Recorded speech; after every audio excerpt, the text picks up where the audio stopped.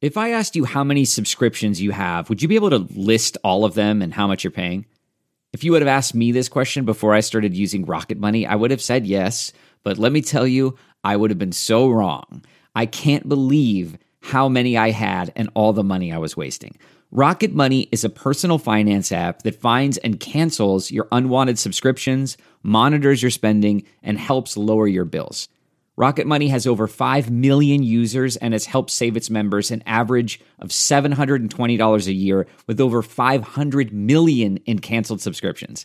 Stop wasting money on things you don't use. Cancel your unwanted subscriptions by going to rocketmoney.com/Wondery. That's rocketmoney.com/Wondery. rocketmoney.com/Wondery. This podcast is supported by FedEx. FedEx offers fast delivery, more visibility, simple returns, and weekend home delivery to 98% of the U.S. population on Saturday and 50% on Sunday. With FedEx, you get picture proof of delivery, ensuring you always know where your package is. Returns are simple with packageless and paperless returns. Plus, FedEx Ground is also faster to more locations than UPS Ground. See the FedEx service guide for delivery information. So, what are you waiting for? See what FedEx can do for your business. Absolutely, positively FedEx. Achieving a gorgeous grin from home isn't a total mystery with Bite Clear aligners. Just don't be surprised if all of your sleuthing friends start asking, "What's your secret?" Begin by ordering your at-home impression kit today for only $14.95. Bite Clear aligners are doctor-directed and delivered to your door. Treatment costs thousands less than braces. Plus, they offer flexible financing, accept eligible insurance, and you can pay with your HSA FSA. Get 80% off your impression kit when you use code WONDERY at Byte.com. That's BYTE.com. Start your confidence journey today with Byte. Today's Sunday Morning Podcast is sponsored by Trex. At Trex, we know there's a place for wood in your backyard. We recommend the fire pit. But when it comes down to choosing the right material for your next deck, look no further than the superior beauty and durability of the #1 name in outdoor living.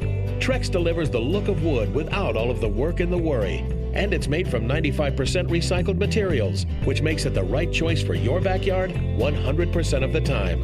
Make sure your next deck is built with Trex. Visit Trex.com to order samples.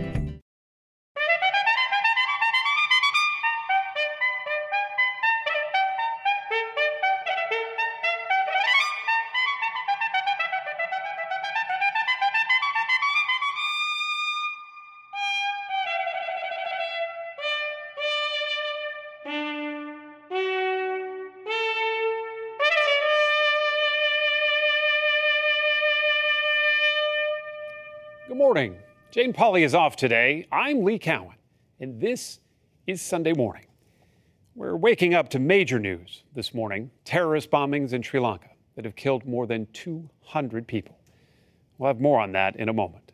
But first, on this Easter and Passover weekend, we'll consider how our faith, so important in these troubled times, is increasingly playing out on film.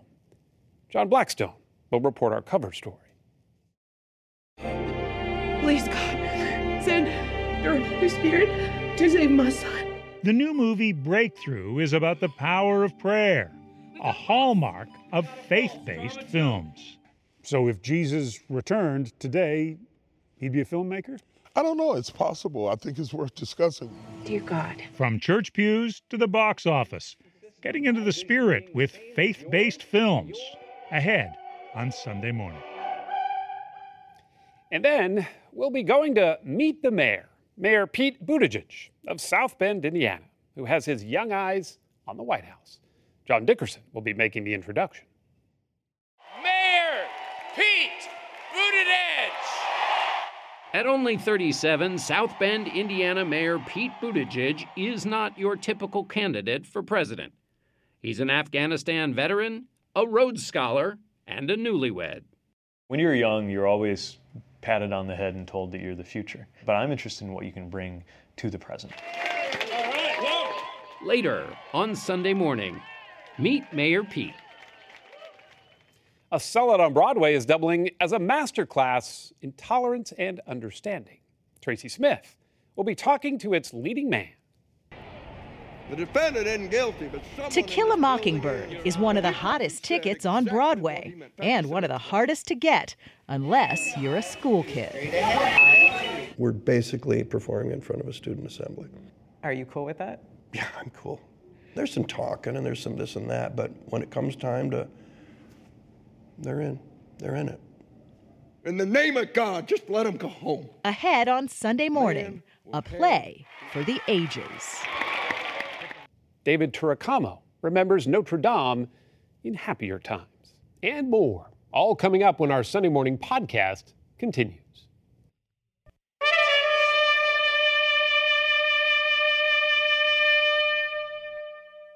For many, watching the Ten Commandments has become an Easter tradition. It's one of the earlier portrayals of faith on film, a phenomenon that seems to be more common today than ever. Our cover story is reported by John Blackstone. There was no red carpet at Lake St. Louis in Missouri, but for the filmmakers promoting a movie about the power of prayer, it's a place that provides a reason to believe. Dear Heavenly Father, we are literally at the spot of a miracle. I pray in the name of Jesus. Amen. Amen. Rise and shine. Breakfast is ready in 10 minutes. The new movie, Breakthrough, is based on the true story of 14-year-old John Smith, who in 2015 fell through the ice on Lake St. Louis and was pronounced dead. He's been underwater for more than 15 minutes. It's going to be a recovery, not a rescue. Only his mother, played by Chrissy Metz of TV's This Is Us, believed not all was lost and started to pray. Please, God, send your Holy Spirit to save my son. It's undeniable that something miraculous happened. He's got a pulse. And that we still don't have answers as to why or how. You can't really deny that literally on the documents it states, patient died, mother prayed, patient came back to life. The message that prayer can work is part of what drew Metz to the story. I've seen it work so many times, not only in my life, but my friends, my family, and I've used it throughout my life because I needed to. Breakthrough, with its themes of prayer, doubt, and even resurrection, is what the film industry refers to, sometimes disparagingly, as a faith-based or Christian film. Have you ever worried in the entertainment business about being a person of faith? It wasn't until people started asking me this question that I thought, should I be worried? I don't know. I didn't think I needed to be worried. Metz and the makers of Breakthrough hope their story will indeed break through. It's going to touch so many people's lives and appeal to a general audience. I'm cured. The greatest story ever told has been told plenty of times on the big screen. There's a reason this scene in the Ten Commandments is unforgettable. It's been on TV almost every Easter weekend since 1973. Those who will not live by the law. Adjusted for inflation, it's the 6th highest grossing film of all time. But those biblical epics largely faded from the screen until 15 years ago, when Mel Gibson released The Passion of the Christ. The film was controversial and a must-see for the faithful. For Christians, it was a huge moment in which we said, my goodness, we can actually put our story on the screen. Barbara Nicolosi is a film professor at Azusa Pacific University. So Dr. Frankenstein is saying... She's also a former nun. What a lot of Christians didn't realize or think about with The Passion was Mel financed that himself. He had the millions of dollars. Very few Christians have a wad of cash anywhere near that. And unfortunately, in this art form, you get what you pay for. But after The Passion, Hollywood started paying attention. God has given me a love for you that I have never had before. Faith-based films like Fireproof and Facing the Giants, made on small budgets, brought in big money. Play hard and honor God. Eagles on 3. 1, 2, 3, Eagles! And they pleased their mostly Christian audiences, if not the critics. It's long enough. It's high enough. Does it have the distance? It does! Are there movies that have given faith-based films a bad name? I think in the past, faith-based films have been made by pastors, but they're not really artists, and that's kind of given us, a bad image in a way because you have, corny dialogue. Where's Mama? She's gone. She don't want me no more, and she don't want you neither. It's made more for Christians who are already Christians. Brett Cole and his classmates at Liberty University in Lynchburg, Virginia, are learning the art of filmmaking at one of the largest Christian universities in the country. Here, a day on a movie set, let's pray, begins with a prayer. We pray for the performances today, God, that you would cover them. We give you glory and praise in Jesus' name. Amen. For the past 2 years, these student-driven productions have actually had theatrical releases. We're studying the art. We're studying people who have come before us, whether they're Christian or non-Christian, because good film is good film. Ruthie Grumbine is studying to be a cinematographer. I know this is where God wants me, and I know He wants me here in film. So just having that as like a ground, it will definitely help me out. Please say your name and spell it. I'm God, G-O-D. Recent changes in the film industry may help too.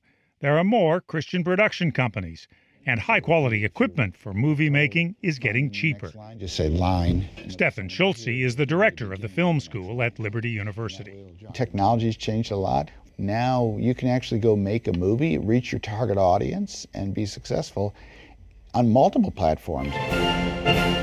Platforms like PureFlix, a streaming service sort of like Netflix for faith and family films. Movies that provide an alternative to Hollywood's sex and violence that Christian parents like Lisa Solaris says is not right for her children. I'd rather have them spend their 2.5 hours watching something that's going to benefit them and something that's going to strengthen them from the inside out. And we've gone to see, of course, Miracles from Heaven. You find me another doctor, you run some more tests. I'm not leaving this hospital until I know what's wrong with my daughter. Miracles from Heaven, starring Jennifer Garner, was made for only $13 million. Dear God. But brought in more than $73 million at the box office. Its producer was Bishop T.D. Jakes. And I've always been interested in film. I've always been interested in teaching through stories. And I think that's kind of congruent with what Jesus did. Jakes has made 10 movies, including the Christian mega hit Heaven is for Real, starring Greg Kinnear. It brought in more than $100 million. You're going to take my boy? But on Sunday, you'll find Bishop Jakes here at his Dallas megachurch, known as the Potter's House. Everybody in here's got a story. If you got a story, clap your hands. I know I do. So here you'll preach. In a movie, you're not trying to preach. I'm not trying to preach. I'm not trying to preach, but I may be trying to convey a message. A message he hopes to deliver to those who may never go to church. And from an evangelistic perspective, there are more people in the theater on Friday night than there are in the pews on Sunday morning. So you have a huge chance to reach a wider array and a different demographic of people with a message of positivity. I just want to thank you for saving my son. With faith-based films like Breakthrough getting larger budgets and attracting big-name talent, Christian filmmakers may finally be getting an answer to their prayers.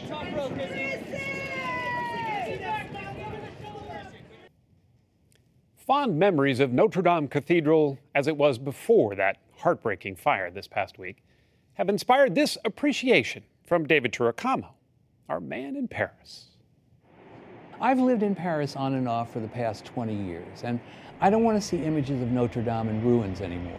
No more charred beams and broken glass, because I remember it from a story I did a while back. It has withstood a war, a revolution, and neglect, as well as the impact of 30,000 to 40,000 tourists every day, a handful of whom would climb the nearly 400 stairs to the towers. It's spectacular. But Notre Dame is so much more than stone. This is, above all, a living church with a staff and volunteers. There are organists, florists, sacristans, and a choir, and a devoted congregation who give it meaning. We have no idea how many people get it. Michael Perry is a priest from Brooklyn who used to volunteer at the cathedral every summer. Something happens when they come into their church and they realize it. I mean, they walk in as tourists, they walk out as pilgrims. Looking up at the soaring arches and the ceiling, 115 feet above, is humbling. And yet, it isn't the highest cathedral in the world, though it was one of the most important, because before Notre Dame, churches were squat and nearly windowless. Before Notre Dame, it was impossible to build anything that high. Stone walls alone could not have supported the weight of that roof. The solution is the towers, called flying buttresses. And so the weight from the top comes through that rib into these towers that are here. And so the weight of the roof is dispersed. It not only allowed the builders to go higher, but to open the walls for the great windows. That would change forever the way churches could be built, and it ushered in the Gothic style. And yet, despite all that, by the 19th century, it had fallen into disrepair. Incredibly, there was a movement to tear it down, until an architect named Viollet-le-Duc stepped in to save it. He enlisted the help of a writer friend named Victor Hugo, and this is where the character of Quasimodo enters the story. Most people know the tortured hunchback as merely the bell ringer, but his story was pivotal because of Victor Hugo's novel, The Hunchback of Notre Dame. The narrative pauses at the 14th chapter to describe the cathedral's beauty. And those 10 pages saved this church. Thank God they did. The church has long been one of France's proudest achievements, though Father Michael Perry keeps it all in perspective. I had an experience a long time ago when this woman showed up at the front door of the church with her cousin Camille. And Camille said, "Come on, let's go in." She says, "Nah, you've seen one, you've seen them all." Well, Camille's cousin, the world disagrees. $1 billion in donations for its restoration have already poured in. It is the world's church.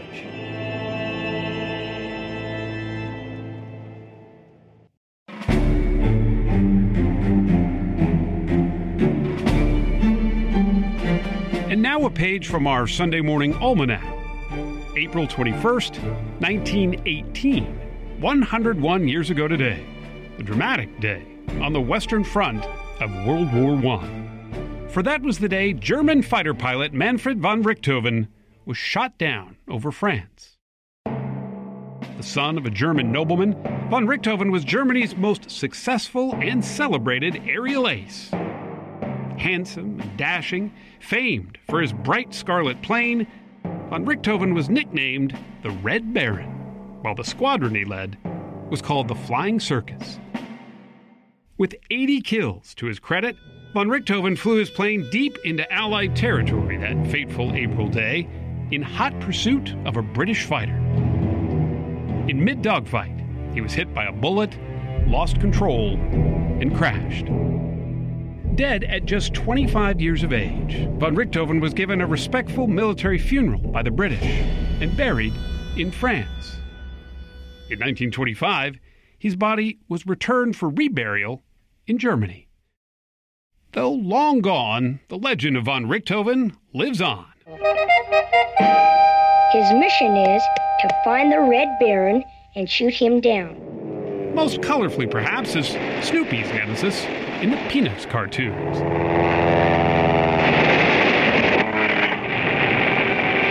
Now that's a real dogfight.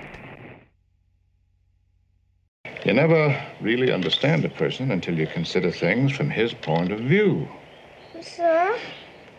Till you climb inside of his skin and walk around in it.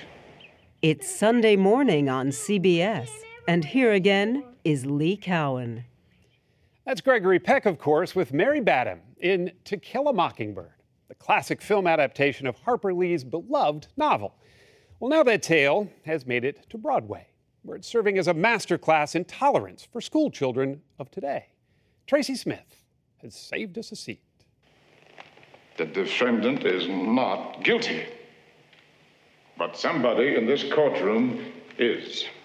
If you know anything about To Kill a Mockingbird, you know that there are some mighty big shoes to fill. The defendant isn't guilty, but someone in this building is. Your Honor. And maybe no one knows that better than Jeff Daniels, the guy who puts on that light-colored suit and becomes Atticus Finch in the Broadway play each night. He feels sorry for us. He doesn't know his place. He's forgotten who he is. If I were taking on a role that Gregory Peck made famous, I might be a little insecure about that. Did you have any doubt? I didn't. No. And I think it's the age. I think I've been around long enough to, if you want challenges, then this is a great one. But to always remember it was a sin to kill a mockingbird. The play, of course, is based on Harper Lee's Pulitzer Prize-winning novel about racism in the Deep South. An innocent black man on trial for his life in front of a bigoted jury. Tom Robinson said exactly what he meant. In fact, most people read Mockingbird in middle school. And if you ever pass through Harper Lee's hometown of Monroeville, Alabama, you'll see her book immortalized in the hands of a young schoolgirl. But now, Broadway producers are putting their play in kids' hands as well. Thank you. Ever since it opened last December, the production has offered tickets to New York City public school kids for only $10 a head. So now thousands of students have seen the play, and the reaction is pretty much universal. One-word review of the play. We're going to go around. I have 2 words. Yes. Okay, fine. Perfect execution. Life-changing. Fode. I would say life lesson. Motivation. Meaningful. They say that which does not kill you makes you stronger. But even with 8 shows a week, the cast has found time to hit the road. Tom Robinson's gonna plead guilty and take it. Earlier this month, some of them played to a few hundred teens and VIPs at the Library of Congress. Times have changed. You sure about that? And just last week, the cast showed up at a Bronx middle school class where students were studying the book. Kind of a teacher's dream come true. Nice Atticus, by the way. Nicely done. I wish I had your haircut. How did your family feel about getting the role, your role? My family, they knew it was a big deal. I mean, to play Atticus Finch, he's one of the great fictional American heroes. And to play it on Broadway, and the Schubert Theater is considered the Carnegie Hall of Broadway. And the whole family could see that this was a big deal for Dad. It was also kind of a big deal for playwright Aaron Sorkin, and he felt it. To Kill a Mockingbird was voted the most loved book in America. Yeah, that was an easing of the pressure. Were you worried that you'd mess it up? Of course. Sorkin describes his work as a quarter turn of a wrench, slight adjustments that make the story more relevant today, like expanding the roles of African-American characters and making Atticus a bit more human. I want to know what it did to make you angry. If I was angry, you'd know it. I do know it. That's exactly why I am. You and the producers have made a point of making sure that school kids see this play. Why? Why is it so important? I'm not looking to replace the book in any way. I think that there's more to this discussion than the discussion that at least I had when I first read the book, which is just a rudimentary discussion of race, justice, and equality in the Jim Crow South. And it's exactly the kind of conversation that you want students and teachers having. Now, at the same time, you're also opening the doors to people who could be some of your biggest critics. Sure, that's the cost of doing business, right? We knew that we were going to be hearing about it. No one cared. We all believed in what we were doing. We were ready to take whatever punishment was coming our way, and it didn't come. In fact, the play is setting box office records. And for the kids anyway, it's a lot more than entertainment. Do you think other kids should see this? Yeah. Definitely. Yeah. Yes. Why? I feel like it should give kids at a younger age a perspective of how life was back then. I feel like even if they're young, it will help them understand of how they want their life to be and help them develop their morals for the future in their lives. You think you can get that out of this play? Yes, definitely. That's great. Yes. It felt like every kind of line said was like a message, like everything was purposeful, everything was just a perfect symphony of messages and lessons and, things to understand in your own life. Hi girls, how are you? For the cast, the student matinees have been an adjustment. Jeff Daniels says young audiences are a bit more spirited. But the reactions, the kids' reactions, are completely different places than last night. You won't hear a word I say. Because the kids... Whoa, whoa, yeah, ooh. I mean, it's 1,400 people doing that. Are you cool with that? Yeah, I'm cool. There's some talking and there's some this and that, but when it comes time to, they're in it. They're in it all right. A new generation inspired by a story that never seems to get old. In the name of God, just let him go home. I think that like To Kill a Mockingbird is almost like a demand for justice because it shows how unjust the situation was. And I think that it's so relevant because like the fight is never ending now. Like we need to continue fighting. Pete Buttigieg is a presidential candidate with a tongue twister of a name. He's from South Bend, Indiana, which is where John Dickerson of CBS This Morning went to meet the mayor. So we're close to downtown. The hospital where I was born is right across the river there. Pete Buttigieg wants to be president, a task almost as difficult as pronouncing his name. It's Buttigieg, as in boot edge edge. But the 37-year-old mayor of South Bend, Indiana, and veteran of Afghanistan likes a tough project. But it needed a ton of repair. In the right market. The house, it was vacant, and it was the price was dropping a few $1,000s every few weeks, and I realized it might actually dip to where I could afford it. Mayor Buttigieg lives in this 1905 home with his husband, Chasten. Mayor Pete Buttigieg! Now he has his eyes on a different White House. I'm a proud son of South Bend, Indiana, and I am running for president of the United States. Once a long shot, the mayor of Indiana's fourth largest city has been rising in the polls, attracting contributions and attention. Thank you. I am honored. Like, you're amazing. Thank you so much. If elected, he says his top priority would be fixing the democratic system, from the Electoral College to gerrymandering. Hey, let's talk about what might be the great security issue of our time, climate change. Otherwise, he believes progress on climate change and health care would be difficult. But what most people see in Pete Buttigieg is the man who would become America's youngest president. Do you think because Donald Trump has opened the window of possibilities that you actually benefit in what's possible in a candidacy and a presidency? In some ways. I mean, I never thought as a 37-year-old mayor that I would be able to say that I have more government experience than the President of the United States. What other part of your life would you point people to who might be concerned, given your age, who might say, well, has he been tested? Well, I remember one moment in Afghanistan when I was responsible for making sure that a vehicle that I was driving got to where it was going safely. And you're warned that, for example, a magnetic IED could be placed on your vehicle. And once it sounded to me as though somebody had attached something to the vehicle I was driving. And for a split second, we had to figure out whether to ditch the vehicle, which would have been obviously very risky as well, because you're very obviously a target in the middle of a city where some people are pretty eager to attack you if they got the chance. Turned out what had happened was that there was a beggar who had no legs. He was on a sort of a dolly, and he had slapped the side of the car in order to move himself along. If nothing else, it taught me not to overreact and not to panic when something's coming along that's pretty alarming. Buttigieg is a trained pianist. He's also a Rhodes Scholar from Harvard and has studied the rise of another Democrat. The new frontier is here, whether we seek it or not. Also from Harvard, also a veteran, and also once considered too young for office.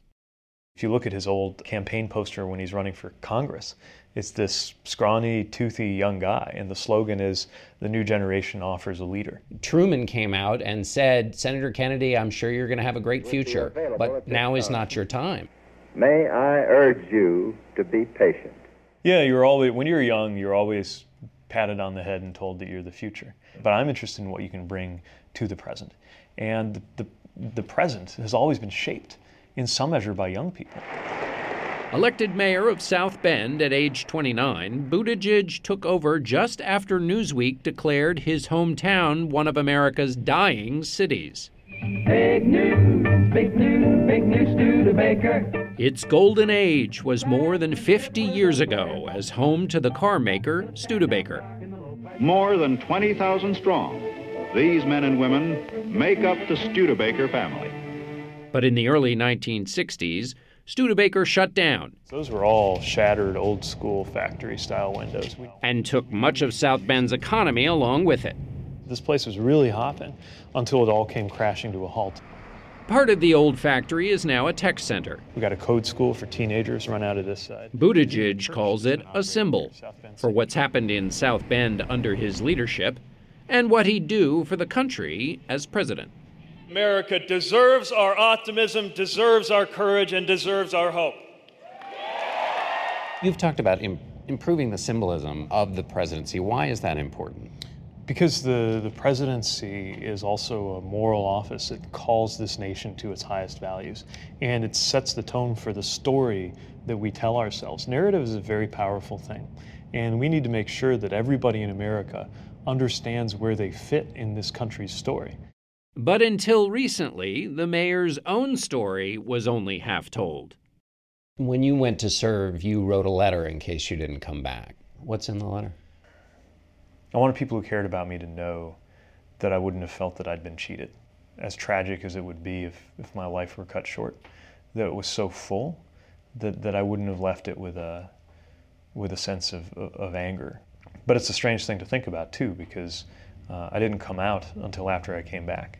I also packed my bags for Afghanistan having no idea what it was like to be in love. And the richest and fullest part of my life is what happened after I came back and met Chasten and got married. So thank God I came back. Buttigieg came out publicly during his re-election bid in 2015. Last year, he married junior high teacher Chasten Glesman. I'm so happy that Buddy is here. Their two rescue dogs, Truman and One-Eyed Buddy, have their own social media following. It was Buddy who interrupted our interview. This is like politics. This is like the trail. You think you're doing a great job, and then someone comes from the left and interrupts everything. Or the right. Welcome to politics. Exactly. Yeah. It's not the kind of marriage voters have seen before in a presidential campaign, and raises the question, is the country ready for a gay president? Do you feel that your marriage is campaigning as well, because you are doing something that is new in American politics? I think I'd argue I don't have to answer for it. We passed marriage equality. I don't think I have to answer for my marriage anymore. I think, how could I possibly be doing this if it weren't for Chasten, if I didn't have someone in my life who just cares about me as me? The messenger is the message. The youngest candidate is promising generational change, with a campaign built on reanimating his party's values for a new era, including a connection with faith. Do you have a particular passage from Scripture that you're particularly fond of? If there's one that I always try to think about when I'm deciding what to do, it's the Beatitudes. I also think about the Scripture that says that when you pray, be not like the hypocrites who love standing in the synagogues and the corners of the streets, that they'll be seen by others and praised for it. So, there's a lot to turn to and a lot to check yourself in Scripture. And there may be a lot to check the political rise of Pete Buttigieg. But for those who have trouble with his name, he says, call me Mayor Pete. I'm Lee Cowan. Thanks for joining us this Sunday morning. We'll see you again next week.